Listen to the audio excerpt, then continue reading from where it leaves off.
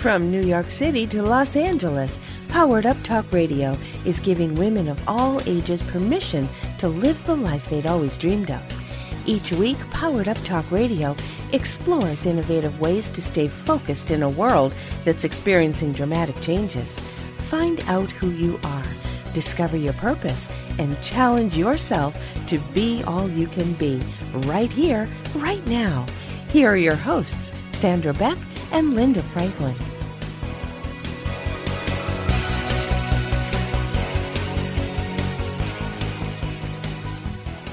Hey everybody, this is Sandra Beck, and I'm here today with one of my favorite guests. We always have a great time together, Dr. Andrew Whitman. We're going to talk about winning the mental toughness game. And, you know, Dr. Whitman, in times in my life where I haven't been mentally tough, just everything falls around behind me. And when I get it together, it's amazing. My kids fall in line, my clients fall in line, my company falls in line. So I'm a big proponent of talking about the brain and mental toughness, because as leaders of our family, you know, some of us are single parents, some of us are co-leaders, but we lead in our transactions. Real estate agents lead families through the home purchasing process.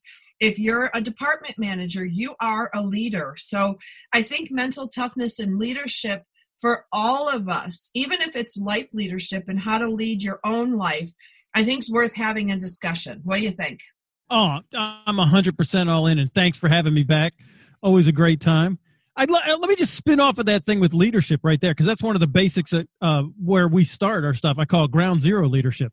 And I heard John Maxwell one time tell me, he said, hey, leadership is influence, nothing more, nothing less. And I was thinking about that. I'm like, that just seems a little too simplified for me, right? So I wanted to, you know how I am. I'm kind of like recovering OCD. So I had to check out what the word meant and where it came from and the history of the word. What I found out, it comes from the Old English, and it literally means craftsmanship, like a blacksmith or a carpenter. Craftsmanship, skill in that craft of influencing direction, course of action, attitudes, and opinions. So let me say it again. Leadership is skill, like a craftsman, in shaping attitudes and opinions, direction, and course of action.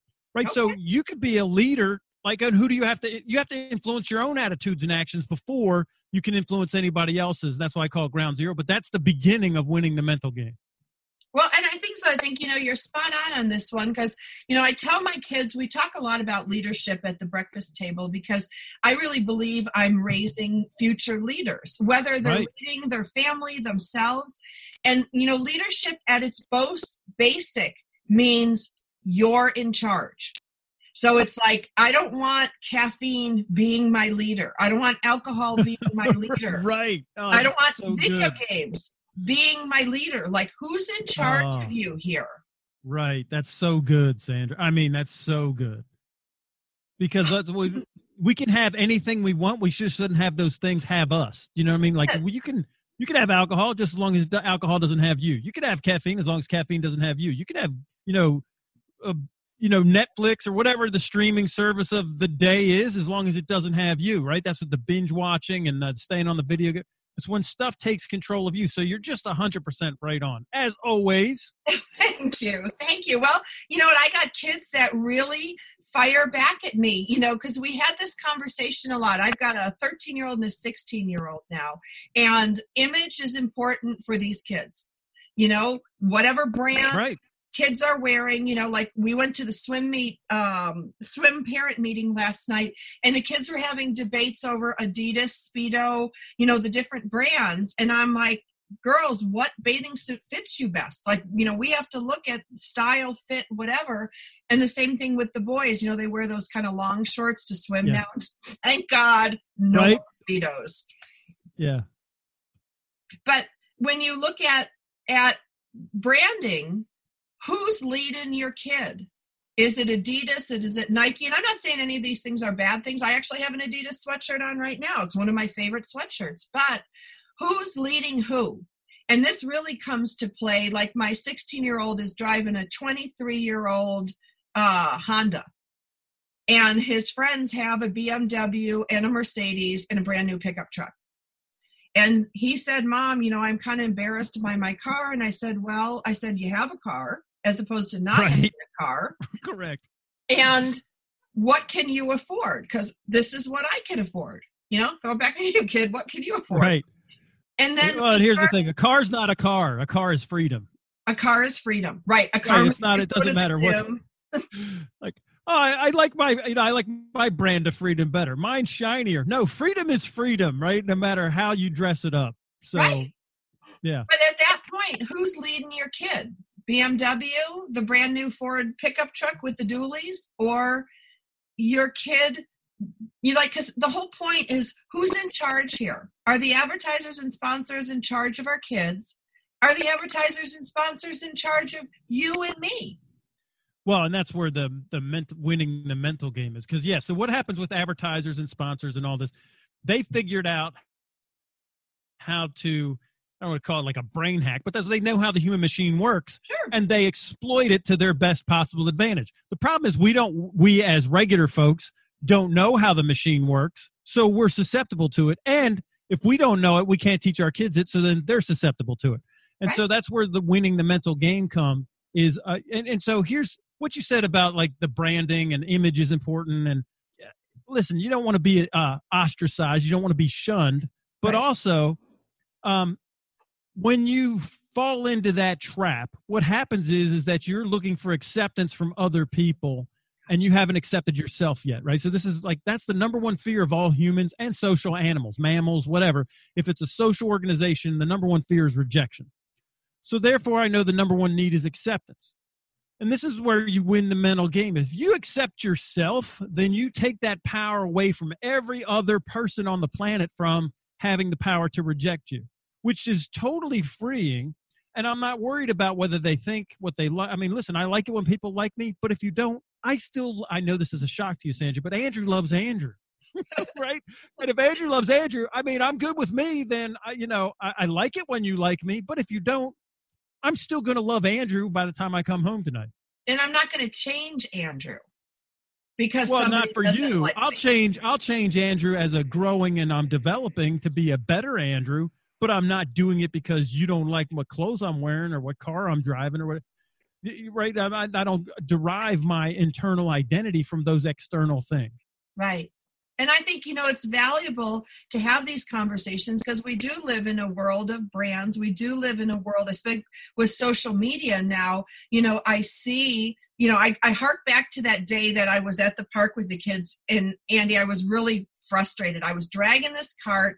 I'm dragging one kid. The other kid won't walk.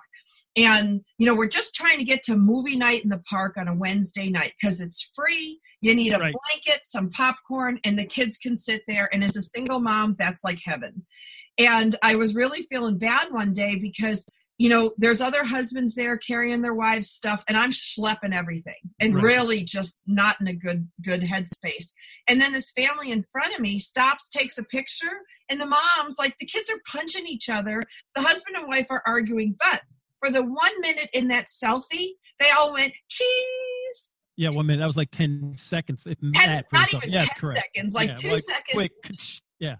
And I see that picture later on because I purposely kind of followed him over by the blanket because they kept arguing, the husband and wife, and it made me really happy because I was sitting there eating my popcorn. Watching every show. Yeah. Right, watching every show. But at the end of the day, I thought, look at all the social media images we're giving of these perfect families, perfect kids. Nobody posts a picture, well, most people don't, of the kid who stuffed the M&Ms up his nose. They're putting the picture of the kid who gets the President's Award or the Physical Fitness Award. So we get this skewed reality, which does, I think, affect the parenting mental game. Yeah, if you let it, absolutely. And this is right, and this is the problem right there. So most humans, the vast majority of them, if you look at the research, we're sheep. We just go along with the crowd, right? It's like it's the herd. Yeah, right. It's the herd mentality. We're kind of, doing all the things that we think we need to do to be socially acceptable. And listen, I'm not a proponent of, not being socially acceptable, not having etiquette or politeness, and I'm not talking about that, right? What I'm talking about is that my kids do not derive their identity and their self-respect and their self-esteem based on what they wear. Now, we do like, as you know, we want you to look nice, present, but as best as you can. Like, we're not, like, I'll just give you an example. Don't tell, right? No one's going to tell about, we're not recording this, are we? For my daughter's 16th birthday, we took her to New York City. She's always wanted to be in New York. So, and I made the mistake of stopping at Saks Fifth Avenue first. Oh, right. So when you go there first, yeah, Bloomingdale's and Macy's looks kind of low rent after you go to Saks Fifth, right? I think. So we're in there, and I had been working and saving all year, so I had like a budget in mind for what she could spend because I wanted her to go shopping. So she's like, I want a Gucci belt. I'm like, all right. So first she starts looking at purses, and you've heard my story about the purse up there in New York with when I was on the, the Fortune 4 wife, she paid $30,000 for, a purse, and it was a Bottega Veneta, right? $30,000. And so I know how much these things are, and we're in there. So she's like, can I get a purse? I'm like, probably not here, but you could check. I mean, go ahead and, but if you have to ask the price of it, because there's no prices on this stuff, if you have to ask the price, then you probably can't afford it. I'm just telling you right now. So she's like, yeah, I don't even want it that much, but I do want a Gucci belt. So I'm like, all right, well, look at these belts. Of course, there's no prices on the Gucci belts. I said, well, if you want it, then you go ask them, and if you think that it's a good value and it's a good deal and you just have that, then you go ahead. I didn't even tell her what her budget was, right? I just told her, I didn't even tell her there was a budget. Just in my mind, I had one. She has her own credit card. Go get it. She went and she asked the guy, and the guy's like, it's $450. And she's like, yeah, you know what? I could do so much more with $450 right now than a Gucci belt. I like the belt. I'm going to get a belt one day, but today's not the day that I'm getting the belt. Right. And so, you know what I mean? Like, you have to let your kids work that out and so they understand the value. If you're just giving your kid a BMW, like for their first car, I mean, if it's a brand new one, they don't know the value of it. They didn't work for it. You just handed it to them. Right. And they're deriving their self-esteem from it. You're actually hurting them from ever winning the mental game. Well, and I think it even goes deeper than that, because at giving your kid the BMW, which is, like 5 or 6 in the parking lot at my kid's high school, and a couple of Mercedes, and, somebody got their old mom Lexus car, which I think is really funny that the Lexus is the old mom car, Yeah. But the point at which you give your kid this kind of stuff, where do they go from there? Now, I went to Northwestern, which is chock full of a lot of affluent kids, and right. I was the one on scholarship. So, it was kind of a big dichotomy, but how much pride did I have and how much enjoyment did I get when I got my Mazda Miata? 30 years old, paid off my student loans, got this cute little sports car because I earned it. But my first car was an old Ford pickup truck with a big bench seat. You had to like turn it because it didn't. I still have that Ford. Pickup truck. You probably have my Ford pickup truck. But no, I bought mine brand new in 2003. But that's what it is: a bench seat, it's a work truck. There's nothing right, and that was our kid's first car too. Yeah, because I had so much fun buying my first fancy car. And even when I had my Lexus, when I used to be in sales and needed to have that fancy car, I could look at that and go, wow, I earned it. This is so cool.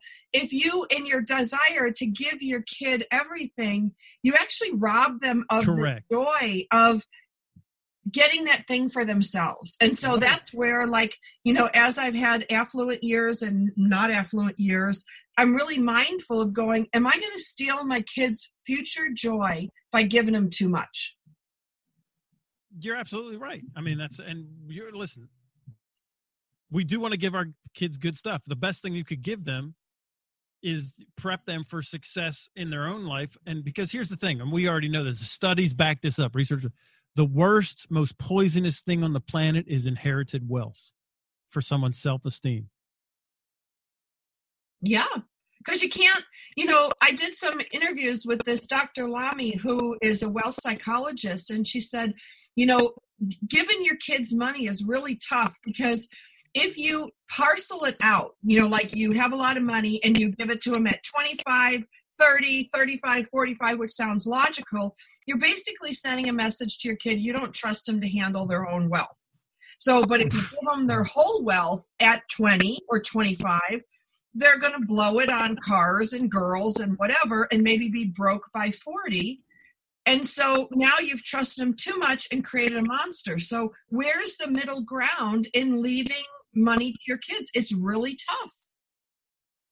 Yeah, and I'll be transparent. We'll just talk about what we do, right? So we have a family bank. We started a family bank, and everybody, we all contribute to it. And whatever you could, and then each of us, when we want to take a loan out, then we come to the family bank and we all decide whether you're a good credit risk or not.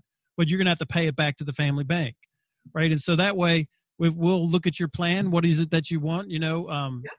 Like, so my son, who was 19, he got a brand new pickup truck this year, a Ram, Bighorn. It's all tricked out, everything. He went and he found a deal where Ram was doing a classic, and then they're doing the new version, and the classic, which is a truck that's like a $55,000 truck, was being sold for $34,000.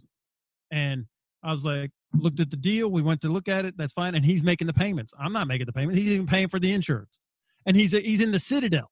So what he did is he did his summer internship, he's worked a construction job in the summer, and he got a job where he was making like $50 or $60 an hour, and he had to travel. He was out, and his whole summer was gone, whole summer.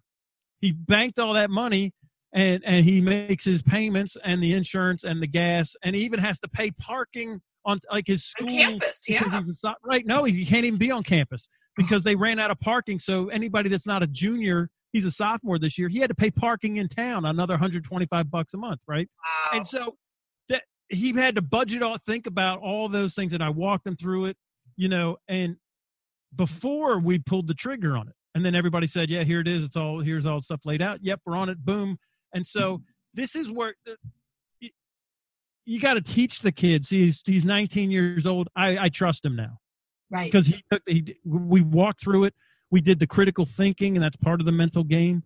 We had, take the emotion out of it, and then look at where the track is. Can we do this? And so you know what he's going to have to do this summer? He's going to have to go to work again. That's so right. He can build it up again next year till he finishes college. But, all those things were already in play when we talked about it.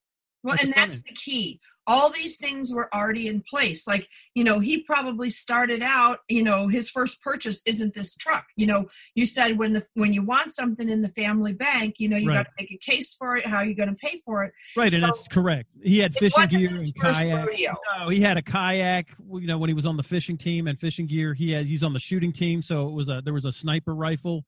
A competition rifle for the shooting team. So you're right. It wasn't his first go round, but we started smaller and we built up. And this is how you trust them, right?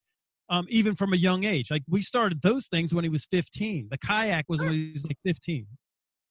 Right. And that's the thing about teaching kids to be stewards of their wealth, right. Stewards of their, when your kids have an allowance, when your kids have to budget their money or budget their time. We talk a lot about time and money being very similar. You generally have a finite amount of money for now, but we always have a finite amount of time. And I think teaching your kids to spend time like money is as important as teaching your kid about money. Right. Now, I'm even more important because time is the great equalizer. Yeah. I don't care if you're the richest guy in the world or the poorest, person in a third world country. We all have the same amount of time every single day, 24 hours. Right. So you can't ever get any more of it. You have what you have.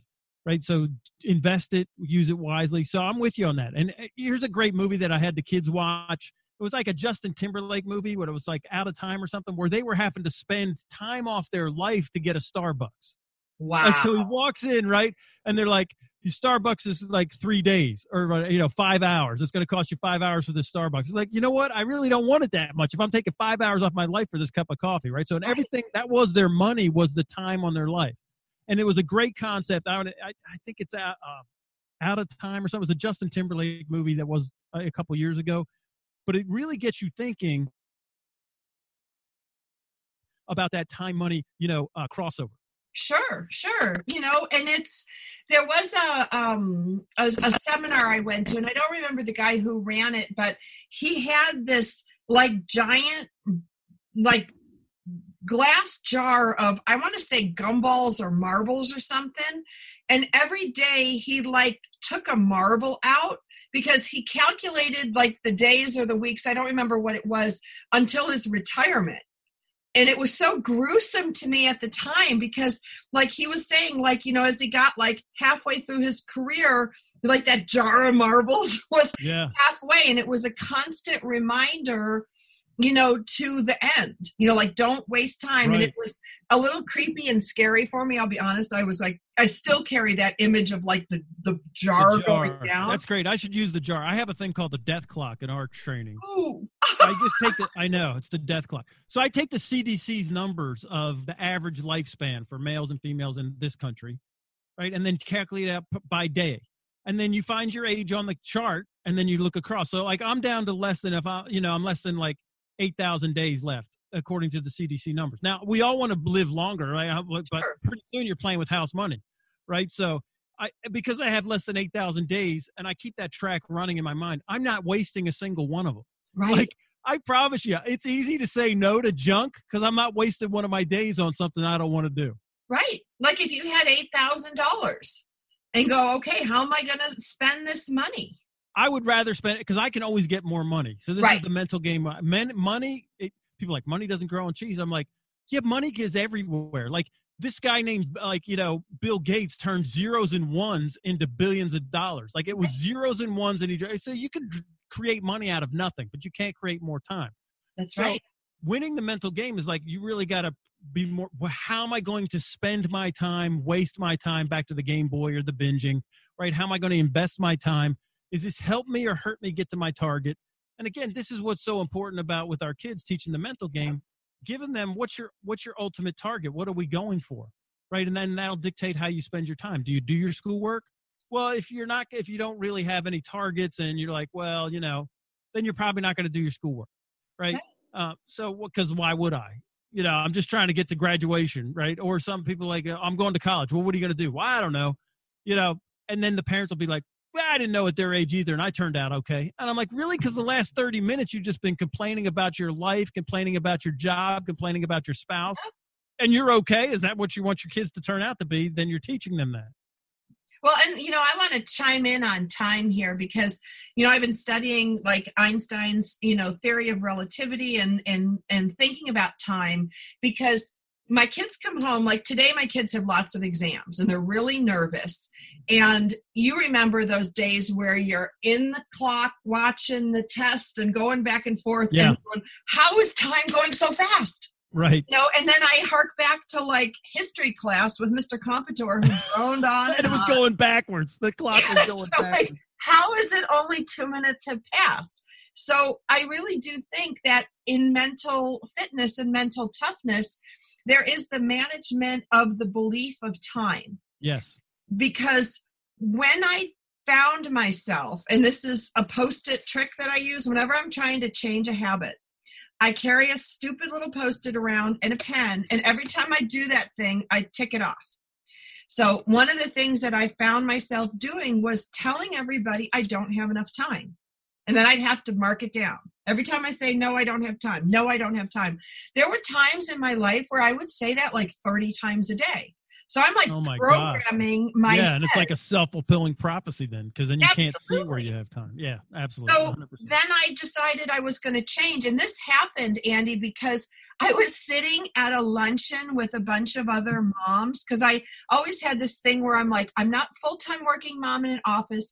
I'm not a real estate agent. I'm this weird hybrid that goes many places and does my job, but basically out of my home, which a lot of times people don't give me credit for being a professional. It's better now, but when my kids were little, I had a hard time with it. Yeah. Other people had a hard time with it. And moms didn't understand why they couldn't just drop by my house to say hi. Because it's in the middle of my workday, that's why. Yeah, because it's my office too. Right. Yep.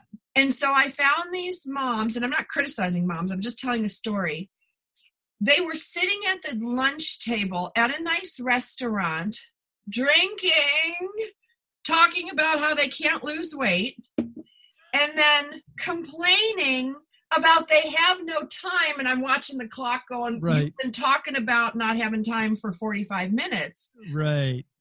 And then, all these things. And I realized what we tell ourselves every day repeatedly is our reality. Correct. And from that moment onward, I decided to say, I always have enough time. I always have enough money. I even start saying, I enjoy paying my bills. Yeah. I love paying my bills because I can. Because I was a time in my life as a single mom where I couldn't pay my bills. Right.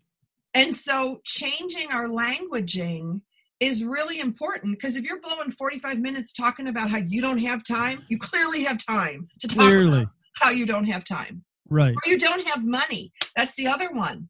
You're sitting there drinking a $12 martini with a $30 seafood plate, and you just told me you didn't have any money. Yeah, you don't know what that means. And again, right. So, and this is what people do, man. They tell themselves stories. And their story, whatever they tell. And here's what happens. You tell the story one time and somebody goes, oh, and then they get a dopamine hit, right? It's like they get that positive feedback. So then they tell it again because they want to feel that again. And then pretty soon, just like any other drug, you don't get the hit anymore. So you got to keep telling it more and more, right, in order to keep getting that hit. Right, escalate it. Right. And pretty soon you're completely desensitized to it. You don't even know you're saying it.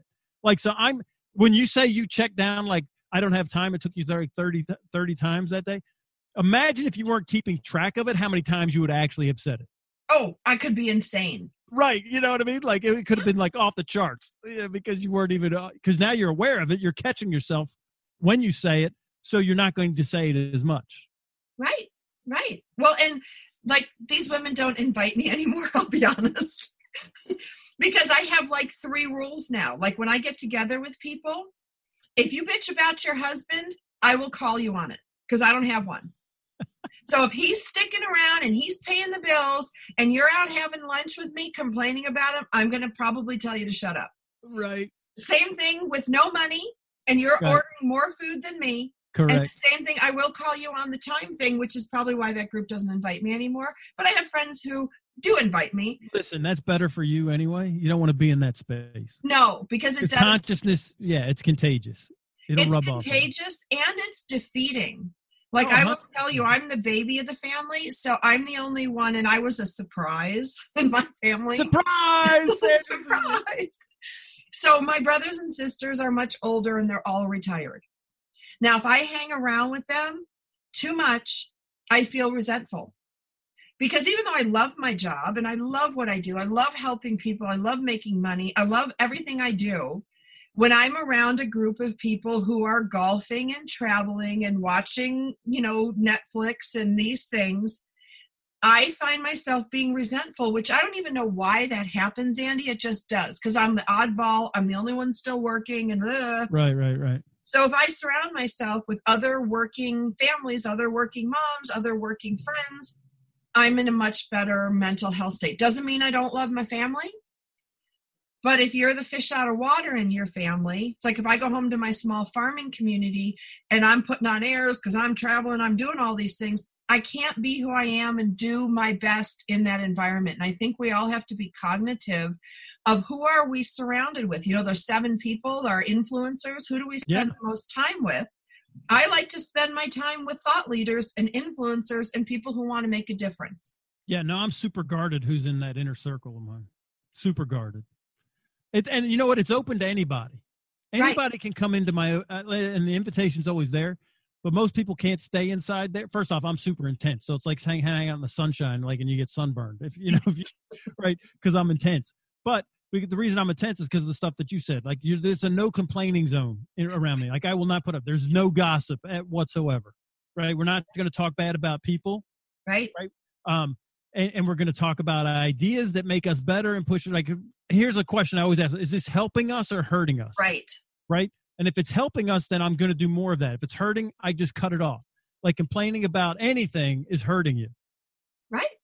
So you're not going to be in my inner circle. Right. Unless you're asking me for a solution, because you complaining means you can go back to that situation and perpetuate it. You don't have to fix it because you feel better because you complained to me. Right. And we have one. Yeah, we have a rule in our house. You can tell me the problem one time just to state what it is, Yep. Then if you're telling me it a second time, now you're complaining, because we live by this mantra. Here you go, win in the mental game. Yep. I'm the problem and I'm the solution. That's if there's right. a problem, it's me. But the good news is, listen, you know where I got that from? Who? Bridesmaids. Oh. Okay, all right. We're going to be honest here, because we're good cyber friends. My biggest mantra comes from the kids' Ninjago Lego movies, because that's awesome. The Obi-Wan kind of character, whatever his name was, he said, "What can you do to get to where you want to be?" And I remember sitting there 11 o'clock at night. My kids were up because they didn't want to go to sleep. Seriously, 3 and 4. We're watching this Lego Ninjago Jiu-Jitsu Lego figures. Lego movies are great. Listen, Lego movies are great. They're great mental toughness movies. We just watched as a family. We watched the second Lego movie, and that song where Chris Pratt's singing "Everything Is Awesome." I immediately put it on my playlist, and I feel everything is awesome. It's like rocks, trees, socks, sticks. Everything's awesome. It is, It is. And you have that mindset. It totally changes everything. So I immediately put it on my playlist. Good. See, all right. So I don't feel so crazy, because I just posted. It's 8, years old. And I really do think about that all the time, because I get up, and I have my little routine in the morning. I meditate, I talk to God, I go through my gratitude list, I set my intentions, then I do my workout, and then I sit down and I go, okay, what can I do today to get me to where I want to be? Huge. But that's brilliant. Boom. I'm stealing it, but I'm not stealing. I'm going to steal it from the fake Obi-Wan or the Lego Obi-Wan. Right, and I did. I actually bought the little Lego figurine. I have that's it awesome. in my office too. That's so great. Because and I think as funny as it is, you can see me, but our listeners can't. But if you look in my office, I have lots of little Batman stuff. Yeah, my son's a Batman junkie. He's got that same Batman water bottle. He carries it around the Citadel with him, actually. Isn't that the greatest? It's the greatest. The thing. I look at myself as Batman. I am Batman in my industry. I've got all the tools and gadgets. I work for good. So when I'm tired or frustrated, I will turn on something Batman that inspires me. Or even when I went to court, I'm going to tell you this secret. So I was in court for 7 years with a bad divorce, lots of money, lots of rights, lots of things flying around. And my mom was sick and dying, and my family was 3,000 miles away. So I was kind of on my own. And there were a couple times I represented myself because I didn't want to lose my home and legal bills. So before I put on my suit, true story, I have a Batman t-shirt, and it had the Bat Shield on it. So I would purposely put that on under my suit to go to court. Yeah. And I can do anything. That's awesome. And it's a shirt. No, it's but it makes you get into a certain state, which is going to how you perform. Exactly. 100%. Right. It's what did it do? Because you're the master of this stuff. What did it do? Did I take on Batman's identity? Did I borrow his faith or his strength? Why is it so important for me to have that Batman water bottle in the gym for when I'm tired? What does that do? Well, I'll tell you, when I'm working with athletes, and this is so when I'm mental toughness, I work with a lot of corporate, but I also work with athletes. Working with MMA fighters. Okay. High school wrestlers even. There's a one-on-one combat. It'll probably work for swimmers too. But what I would have them do before they go onto the mat to get them in that state is I would have them act like Muhammad Ali. Gotcha. They would walk like him. I would make them say, float like a butterfly, sting like a bee. And we would watch these videos of him, how his self-talk was and his swagger. And I call it the 3-minute drill. And I would have them do that the 3 minutes before they walked onto the mat, because what they're doing, you call it channeling, acting out, embodying, whatever. You're changing your state so that you're borrowing that person's belief in themselves. Even if you can't believe it, your belief doesn't matter. You're borrowing it, right? It's just like taking out a loan, but you can still make, if you took a loan on the house, it's your house, right? You got to pay it back. Sure. So after the match, you could pay it back. But right now, I need you to borrow the belief and act like you're a champion. Breathe like you're a champion. Walk like you're a champion. Talk like you're a champion. And I'm telling you, their winning percentages would go through the roof. I'm going to be helping my kids' swim team. I'm taking that. I'm using that. Yeah, it's very effective. 3-minute drill. 3-minute drill, right? It's in the. You could probably find. I think it's in my book. I even wrote it, or there's definitely a blog or an article. I know there's something where you do it because it rang a bell when you were saying that. I'm like, yeah. This is good. This is good, because I think sometimes, especially for those of us who might not be like as self-aware as others, or maybe get it, but I can do things and I know they work. But if I'm trying to explain them to you, Andy, why they work or how they work, I got nothing. I'm like, right.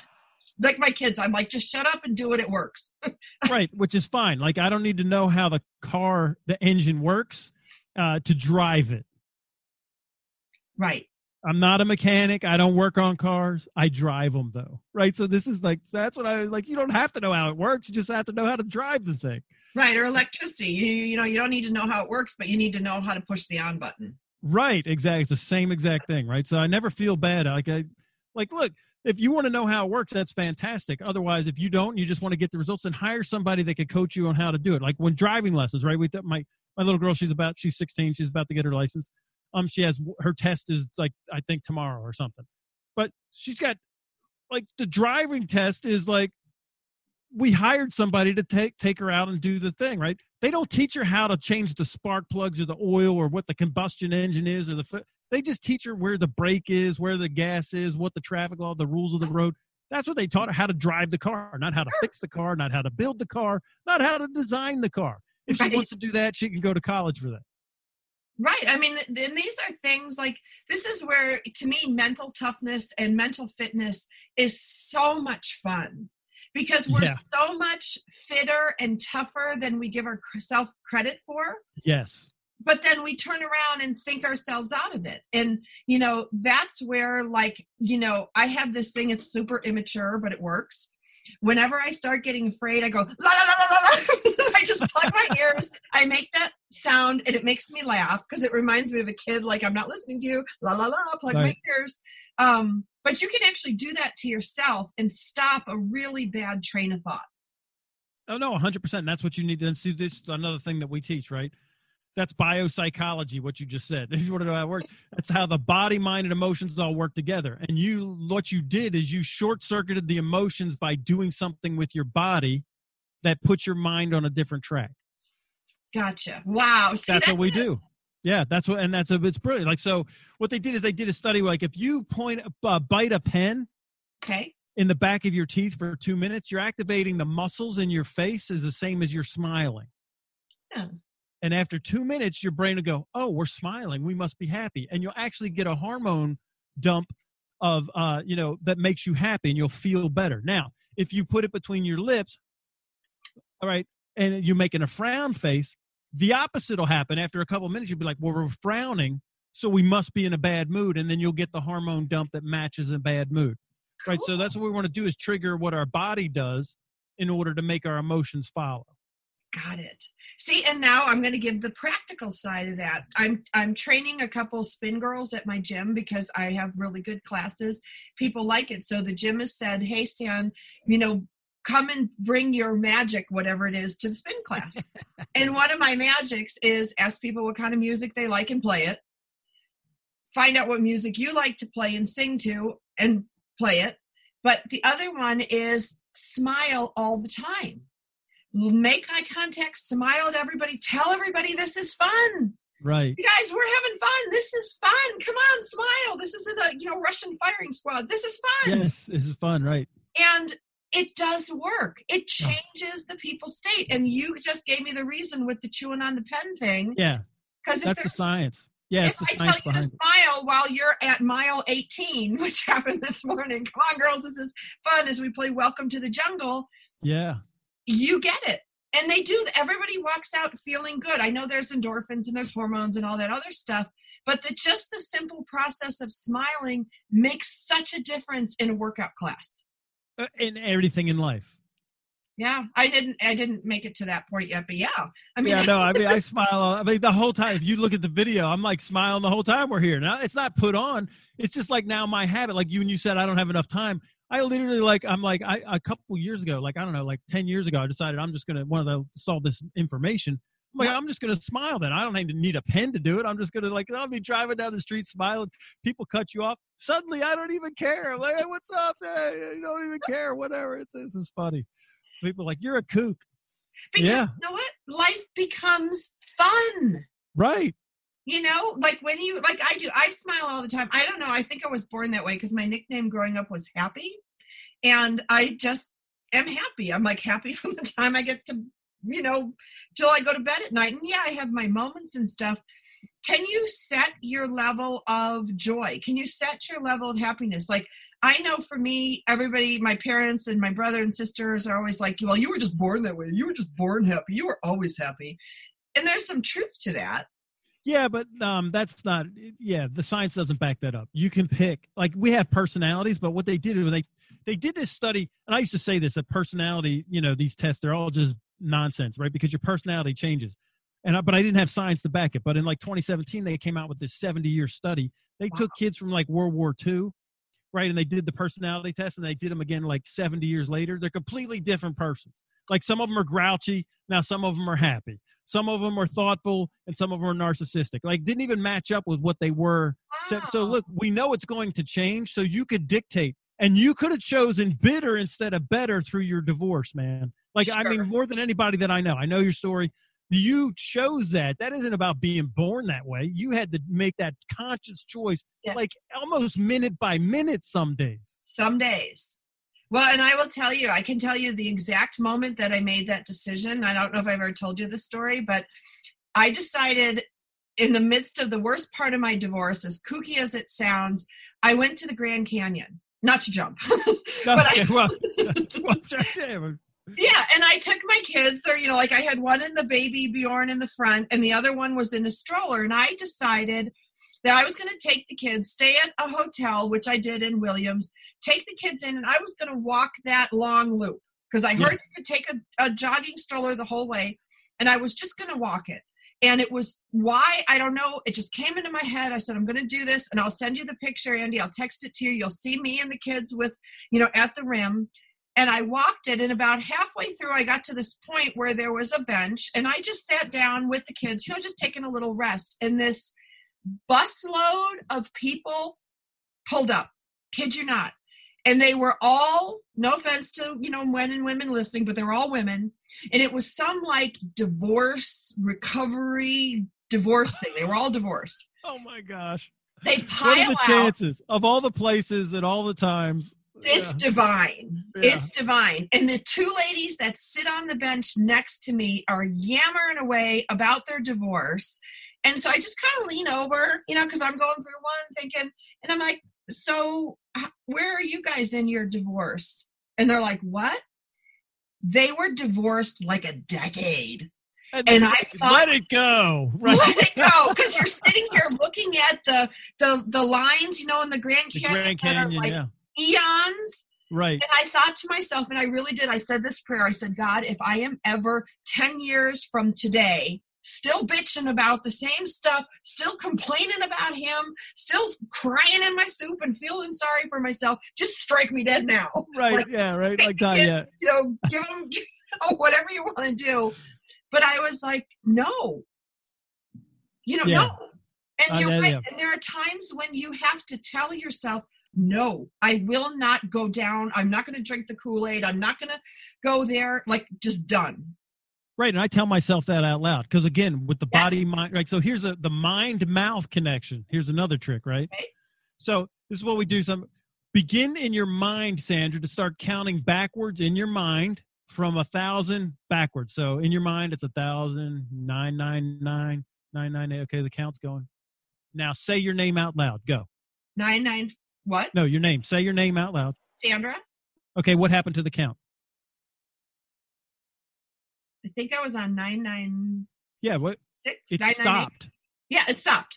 As soon as you said your name, your count stopped. See how? So with what I can do is I can take my mouth and say something that changes what my thought process is. Yay! And interrupt that runaway train. Completely. Right. So even if you're just saying your name. So what we do, what I do is I coach my clients so they have an identity statement. Like my identity statement is I'm a man of excellence who always keeps his word.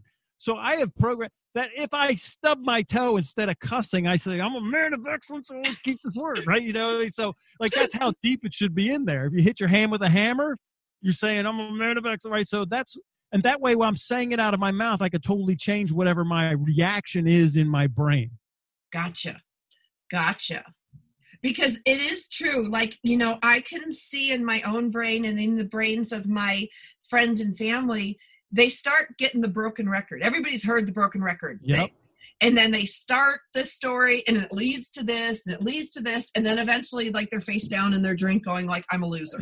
So, or 10 years later, you're at the Grand Canyon and you can't see it because you're still talking about what happened 10 years ago. Yep, exactly. And so do you think, you know, because this is about like mental toughness in the brain, do we make patterns in our brain of these stories that we tell ourselves and they get deeper and deeper ingrained in there so that we have to like scratch the record? Like we have to interrupt that pattern. That's what you're talking about with the name, right? Yes. Yeah, you got to totally jump the track. So here's what happens. The neurons that fire together wire together. Okay. So the first time that you complain or you have that thought pattern, it's like going through the Amazon jungle with a machete. You're cutting brush. The second time, it's a little easier path. The third time, it's now a dirt path, a dirt trail. You go about 10 more times and now you've, put gravel down. Pretty soon it's a two-lane highway. You keep doing that, it's going to be like the I-10, 17 lanes wide. You're going so fast down that highway, you can't see anything else. Gotcha. Right. So, and if you want to try how this works, like just to feel it, what hand do you normally brush your teeth with at night, Sandra? Left or right? Okay. Right. If you want to rewire, feel your neurons refiring together and interrupting that pattern, try brushing your teeth with the opposite hand. Love that. Oh, this is just so great. Like I'm sitting here taking notes. I can't wait to like share it with my swim team. I can't wait to share it with my kids because you know what? That's what we're here for today. Yeah, and absolutely. I want to thank you today for being my guest, for being like so super fun and willing to share like all your goodies and, give them out to the universe. Because I really believe when we just validate, educate, comfort, support, let it rip, comes back to us tenfold, and we get to make all ships rise, as my dad I'm with likes you. to say. I'm with you. Yep. All right. So where can people find out more about you? GetWarriorTough.com. That's www.getwarriortough.com. We love that. Dr. Andrew Whitman will be back again next week with another episode from him. So you're not going to want to miss it. We'll be back again next week.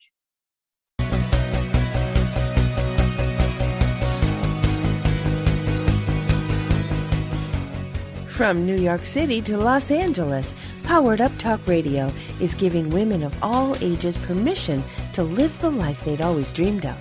Each week, Powered Up Talk Radio explores innovative ways to stay focused in a world that's experiencing dramatic changes. Find out who you are, discover your purpose, and challenge yourself to be all you can be.